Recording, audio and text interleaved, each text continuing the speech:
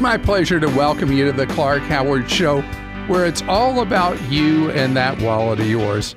Coming up later, Clark Stinks. That's where you get to hear what people are unhappy with me about, what things they feel like I've been wrong about, or just plain dumb. So I want to talk about something that's plain dumb. You working too much. So I want to give you an example from my own life where Clark, heal thyself. Our son is obsessed with cruises. He just loves going on cruises. Not really my thing, but it's what he enjoys the most. So we take him on cruises, and we tend to go on two different mid-price cruise lines. And one of these cruise lines has very fast internet. It's always on, and it's unlimited use on the ship, as long as you pay the fee for the internet. And then the other cruise line has pretty pokey, slow internet, and they give you a certain number of minutes of internet use for your time on the cruise, but it's very limited, and you can't do much with the internet. What I've discovered is that when we go on a cruise with the cruise line that gives the unlimited, really robust internet, I end up working while I'm on the cruise. I'm responding to work emails. I'm engaging in video chats and having meetings and all that while I'm supposedly on vacation. When we're on the other cruise line that has the puny, rotten internet and very limited, I disengage completely from work. And I come back ill-informed, but much better in terms of relax. My whole mind is more clear, more relaxed. It's a whole different thing. But the problem is with technology, most people aren't going on cruise ships. I mean, most people don't like going on cruises. But anyway, most people are taking vacations where you have your smartphone with you. Smartphone has so many great uses when you're on vacation. But it also means that your employer has that electronic leash on you. And even though you're out and you may have put an autoresponder on your email that says, I'm on vacation, I'll return or out of the office till such and such a date, those work emails pop up and we're lured in, like pulled in by a magnet. And we feel like we've got to engage and respond to them. The problem is you don't get that mental break, that mental relaxation that you need in that scenario. And it's so hard to step away. There was a story in Bloomberg, though, about a business that gives bonuses of up to $750 to an employee if they stay, I love this term, offline during vacation, where they just don't take the bait and don't respond to a chat or text, a Slack, whatever it is, while they're on vacation. So there was a study done by the Harvard Business Review that found that employees who took more time off ended up having a 30% higher chance of getting a raise or vacation. That people's performance when they're at work is superior if they take more time to separate from work. So we're on the eve of when people are really starting to think about doing something fun in the summer. I want you to do something fun for yourself. And when you go away, do as I say I like, but fail to do so often, and that is truly disconnect. Now, I'll share a little something with you. Joel and Kim can tell you that if I have worked too much for too long, I am no fun to be around, that I get gripey, that I get irritable, that I get on edge. Am I telling the truth? I mean, come on, just fess up. I'm telling the truth. You're on edge is like a normal person's. No kiss up here. Just tell it straight out. Sometimes we can tell you need a break, and that break does wonders for sure. It gets you back to your normal Clark self. Normal Clark self. Mm-hmm. Just a little gripey, not a lot gripey. Kim's nodding her head, just like, yep, up, down, like a kid does. So I guess it's true. I think I need a break.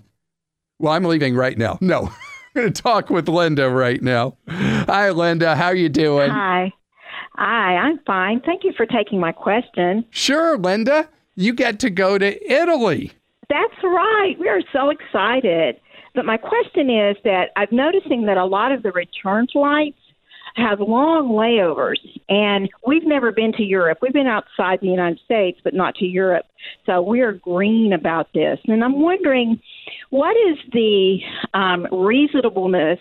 For instance, there's a flight that goes into London Heathrow at 2:20 in the afternoon and then goes out at 2:20 the afternoon the next day.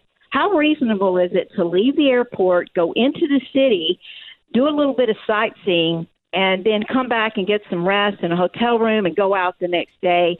And what are the risks? And first of all, that makes you just beyond brilliant. Do that. I mean, it's like sneaking in a little sneak peek. Right? Second vacation within your vacation. Yeah. Do that 24 hours. I mean, I've done the thing where I've run into London when I've had 6 hours between flights, which is kind of lunatic. That makes me really a lunatic. Yeah, for sure. But if you've got 24 hours, mm-hmm. the fast train from Heathrow into London is, I think it's 31 minutes. If you go the cheap way like I do on the subway, it'll take you about 55 minutes into central London. Okay. And it's really, really easy to go on in to the city. You'll see a lot more than you might imagine that evening. The next morning, you won't have a huge amount of time. Okay. Because it takes a while to get through the whole bureaucracy at Heathrow and security and all that. But I think it's well worth it. Okay. And you'd be able to go see Parliament, see Big Ben. You'd be able to see the Thames River. You'd be able to see Piccadilly. I mean, you could have, I could keep naming places, but you could see a lot of really, really wonderful snapshots that would just excite you about maybe going back for another trip to London. Yeah, maybe. That's one of the reasons why London looked a little interesting to me, because I don't have a genuine desire to invest in just going to London. But it sure would be cool to go see all those places, especially if it's just kind of right there in front of us. Is there any kind of a service that's a hop on, hop off, or do we need to just map out some type of a walking tour? So if you go to central London, you can do so much on foot that it'll surprise you. If you're a fit person, you do a lot of exercise walking normally. We do.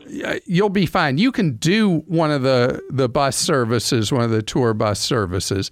You can even just get on one of the double-decker buses and pay a couple of pounds to ride around. You won't have anybody telling you what you're seeing, but if you have Google Maps, you'll be able to know what you're seeing, and then just get off bus when something looks interesting. I mean, you can go to the Tower of London. You can go, I mean, so many places you can go that'll just be so much fun. You can cram as much as you can cram until you say, I just got to go to sleep that night. Okay. Now, are the hotels around the airport reasonable? Is it reasonable to think we can go back there and get a good night's sleep? And I should think so, and have time to get to the airport and with the 2 o'clock, you could actually stay in central London. Oh, really? Yeah, and you could. I use Priceline whenever I go to London, and I get really good deals. Never go below 4 stars because What the British think of as a 4-star is more like a 2.5 to us. Okay. But if you were to stay in central London, most of the time you'll be able to get a decent hotel for about $100 or so US dollars a night. And then the next morning you just take that 30, 50, 60-minute ride out to Heathrow. Just leave enough time to get there, check in, go to security. It'll all work out for you. It'll be a great, great addition to your trip. And then you might find, because I've been to England more than 50 times, you might find that you want to go back again and maybe again and again. Dave is with us on the Clark Howard Show. Hi, Dave. Hi, Clark. How are you today? Great. Thank you, Dave. You got a question for me that is something that so many parents get to try to figure out. Tell me about it. Yeah, so I'm 59, and I have a rising freshman at Virginia Tech, which we're all excited about. Another daughter who's a junior in high school, and we're trying to figure out the best way to use our finances to pay for college. So is she in-state at VPI? Yes, that's right, VPI and SU. Right. So that is great. So for people who don't know, that's Virginia Polytechnic Institute and State University. Virginia Tech. So more commonly known as Virginia Tech. So you got a brainiac in the household getting into Virginia Tech. So how much is in-state? Quite an accomplishment. How much is in-state going to cost? Roughly $20,000 a year with tuition and board and everything. So we got an $80,000 undergraduate degree. That's right. And what do you have to pay for it? Do you have any like 529 money, or are you like starting from scratch? How are you going to pay for it? Well, I've been saving mostly in Roth IRAs since I could take it out for education. And I'm also, since I'm 59, she'll only be in school for 6 months before I can actually take things out without any type of penalty. I do have a $14K in a 529 split between the two girls, but my understanding is I can move it back and forth at will. Yeah. And then I have savings. And then once a year you can move it from one child to the other. And I'm sorry, I stepped over you. You said you got the $24K. Yeah. In non-IRA investments, and then of course I have my normal IRA investments as well.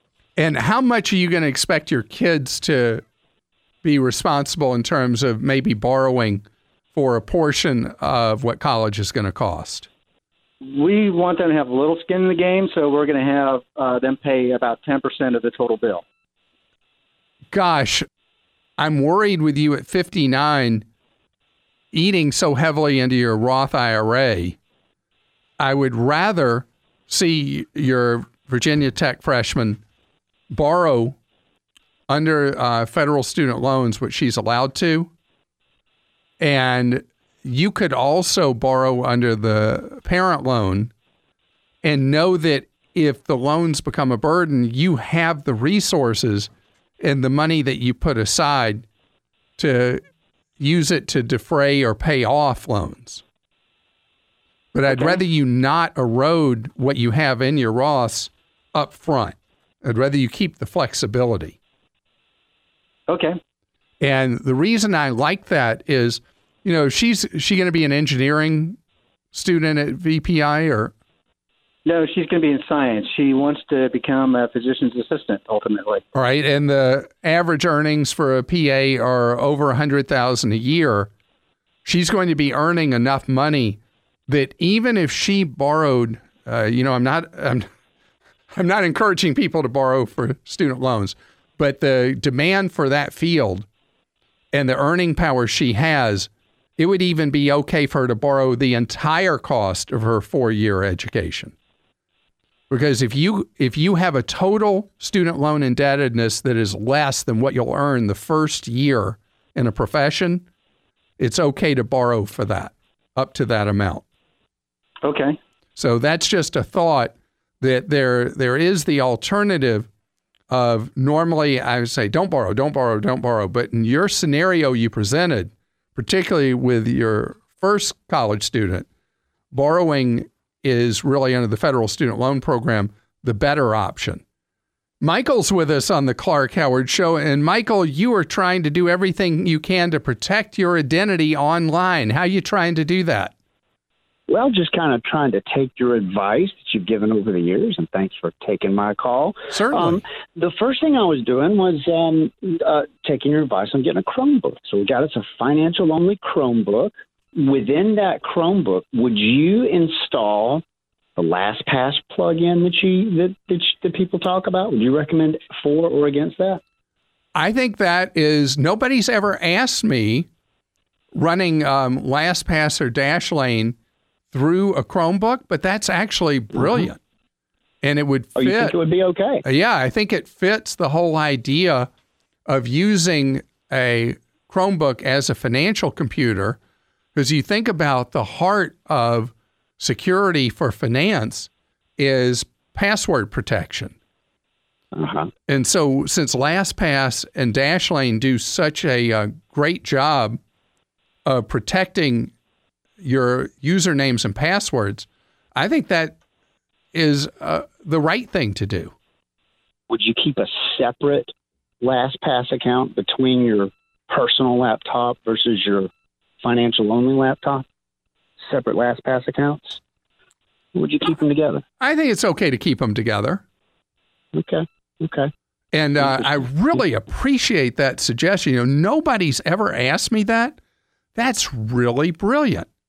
It's my pleasure to welcome you to the Clark Howard Show, where it's about you learning ways to save more and spend less, and don't let anyone ever rip you off.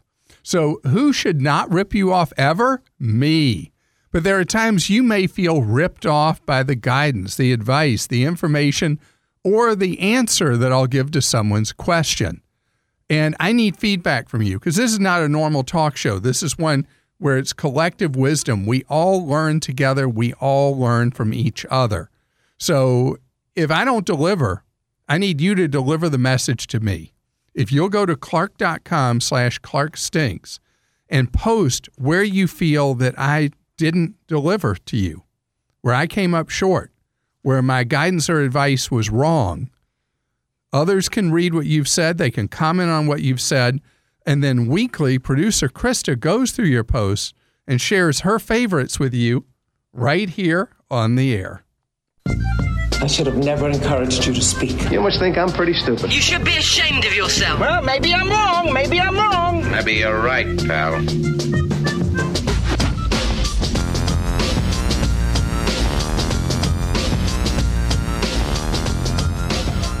Hi, Clark. First and foremost, I really enjoy your podcast and never miss an episode. I wanted to make a suggestion regarding a caller you helped this past week. The caller asked if a Roth IRA might be a good place to stash his emergency fund. You endorsed that strategy because Roths allow withdrawals of the original investment without penalty, but you didn't mention the risk he might be taking by having his emergency fund subject to fluctuations in the market. Thanks for all that you do, Clark. You definitely don't stink, by the way. Sincerely, Chris in Longmeadow, Massachusetts.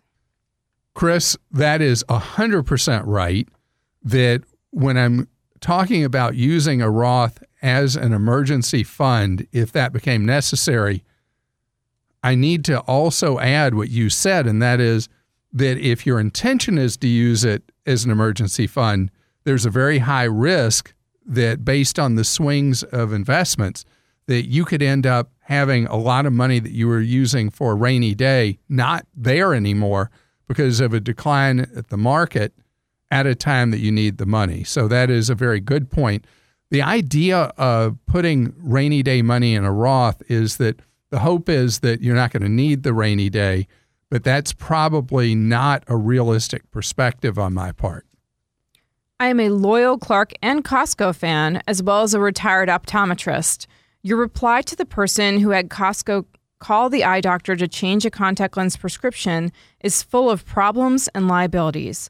Contact lenses are not all the same. They come in different powers, diameters, materials, curvatures, and thicknesses. To complicate this, two lenses with the same base curve and size from two different manufacturers may not fit the same. No eye doctor can or should write contact lens prescriptions without fitting the lenses and doing at least one follow-up visit to check the patient's response and eye health. At that visit, the doctor would check the fit, movement of the lens on the eye without blinking, vision, and the health of the eye. Once this is done, the prescription is finalized and the patient is free to go where they want for more lenses. Paul, thank you for your post. This has been such a difficult area for me as a non-medical professional because the price fixing that's gone on with the contact lens manufacturers has put contact lens wearers in a terrible spot. So the contact lens costs have gone up several 100% from people who are cartelizing the manufacture and distribution of contact lenses. So it means that if cost is really important to somebody, they face a much more limited market for contact lenses that are affordable. And so I would appreciate a follow-up response from you, how people should handle the problems of the cartelizing of contact lenses and the difference in price for something that costs the same to manufacture, essentially from one manufacturer to another, is massive with contact lenses. And I can only talk about it from the perspective of how to get people the lowest price. You as a medical professional, I'd be interested in how you deal with this part of the problem for people with contact lenses.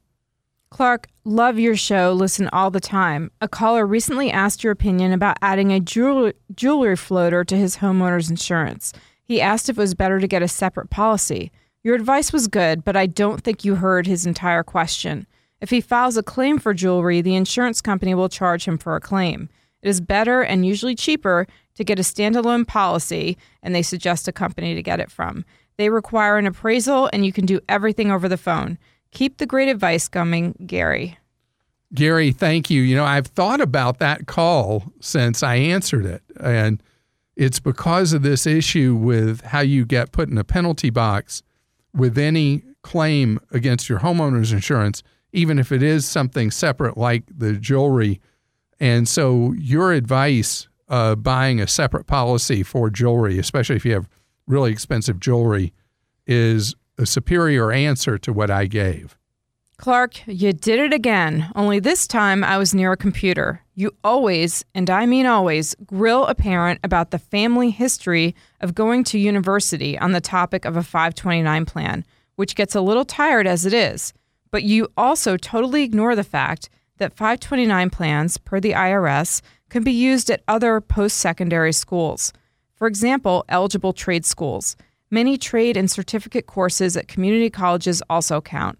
So a welding school that accepts federal aid would be typically eligible for using 529 money. Our children that want to be chefs and welders may need some cash too. Jeff, thank you for that post. You know, when I think of people going to a trade school, I tend to encourage people to go to a state-supported trade school instead of an independent trade school because states heavily subsidize their trade schools, and the cost of attending a state-sponsored one is so inexpensive, making the 529 money really overkill if somebody does go to a state-supported trade school. If somebody goes to a private trade school, gosh, I mean, that's more expensive in many cases than going to a traditional four-year college per term.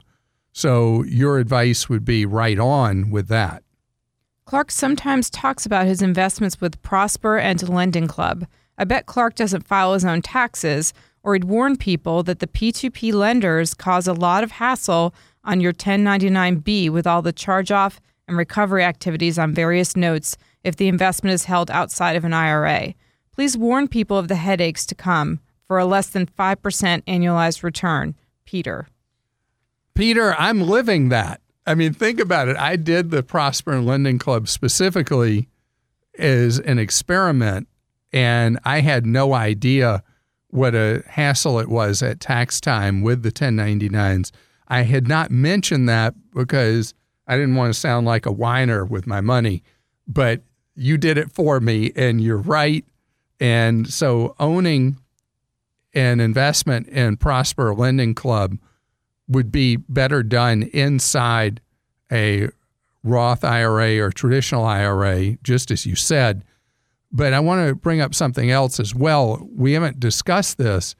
With how interest rates have risen on savings, there's not as much compelling argument to invest in Prosper or Lending Club as there was before, particularly because of the problem with the charge-offs that depresses your rate of return. I think I'm averaging, I should pull up the latest, but I'm somewhere between 5 and 6% earnings on my account.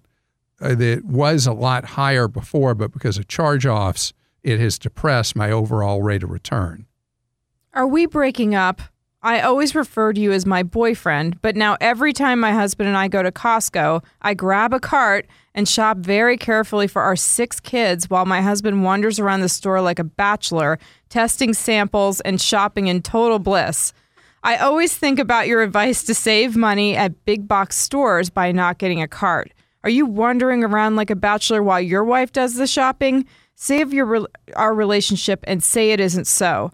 Thanks, Clark. I think you're wonderful. You have the most integrity of anyone I have ever listened to on the radio. Take care, Carly.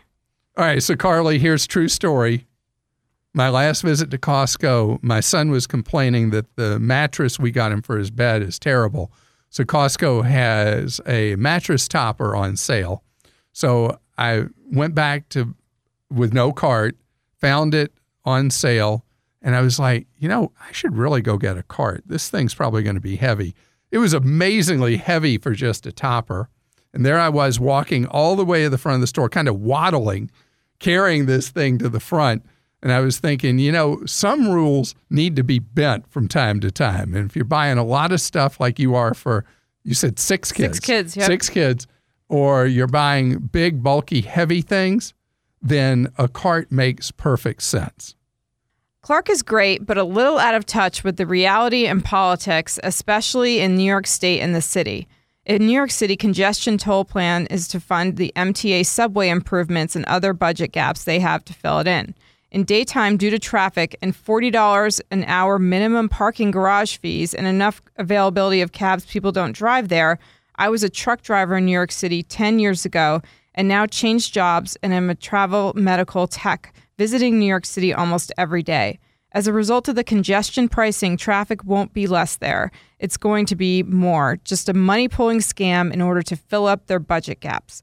10 years ago, my then employer paid the sky-high toll, and now my present employer will pay the price, which will finally end up to the consumers. Just being in a passenger car in 5 boroughs, I pay over $400 just for the bridges and tunnels in a month. Wow.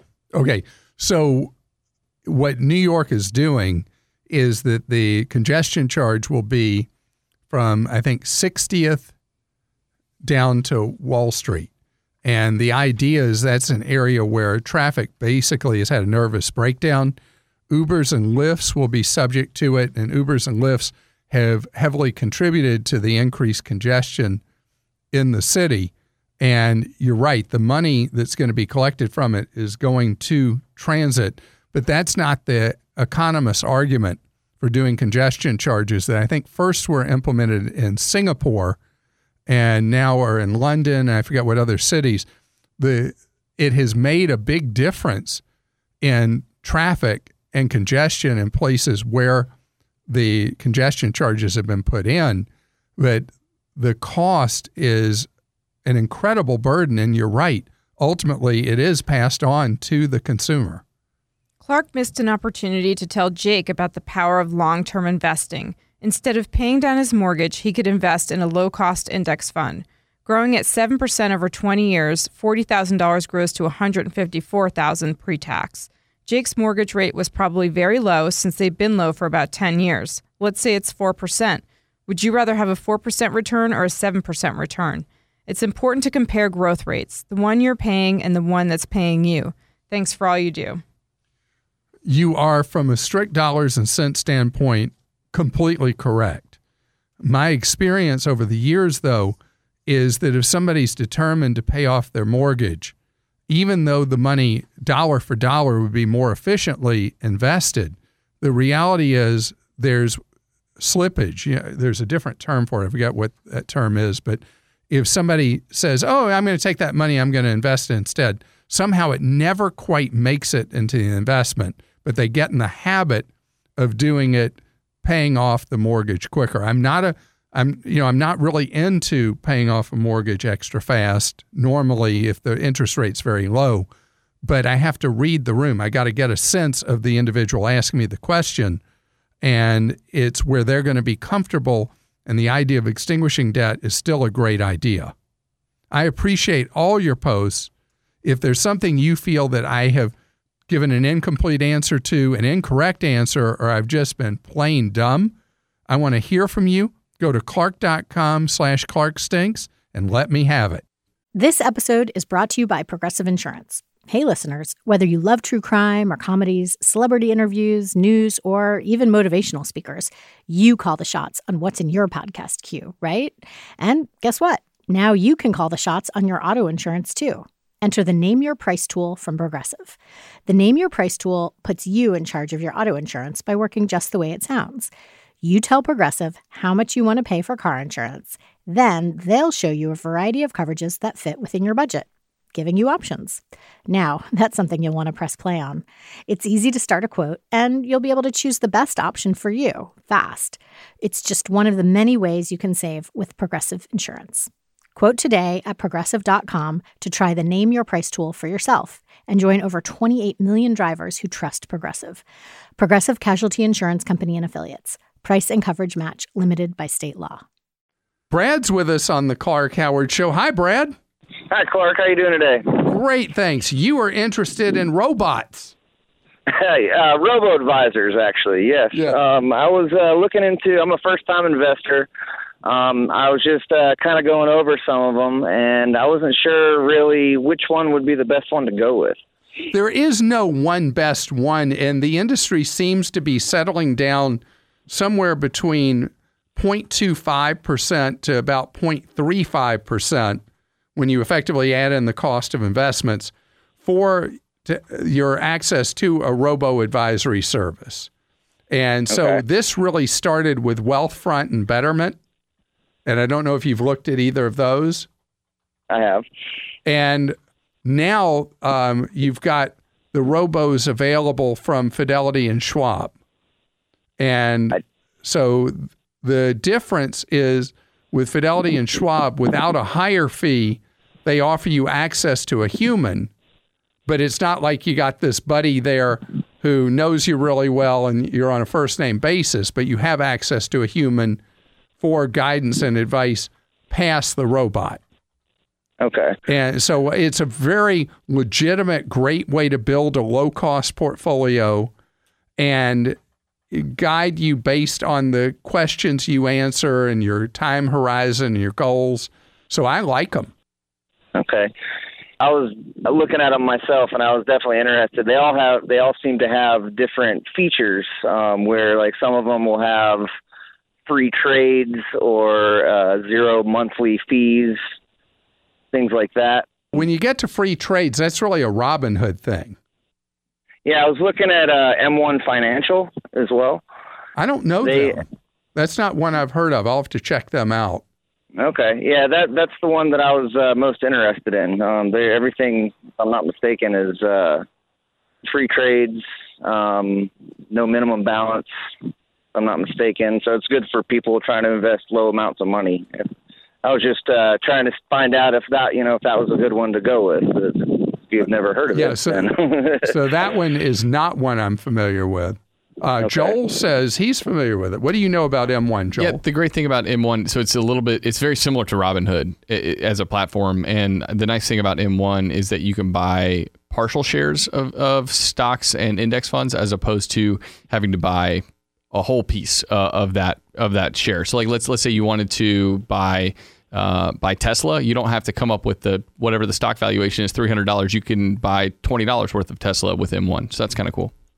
Okay. So there's your explanation. See, look, we're a complete team. So as far as any of these platforms, if you're just starting out investing, my preference is not the free stock trading platforms. My preference is where you're using the robos and you build a base of money that you have aside, a portfolio of well-diversified funds that they would recommend. And then if you want to explore owning individual stocks, things like that, then you use Robinhood or M1. You're listening to The Clark Howard Show. Thanks for joining us today. The Clark Howard Show is produced by Kim Drobes, Joel Larsgaard, Deborah Reese, and Jim Ayers. And remember, 24 hours a day, we're there to serve you at Clark.com and ClarkDeals.com.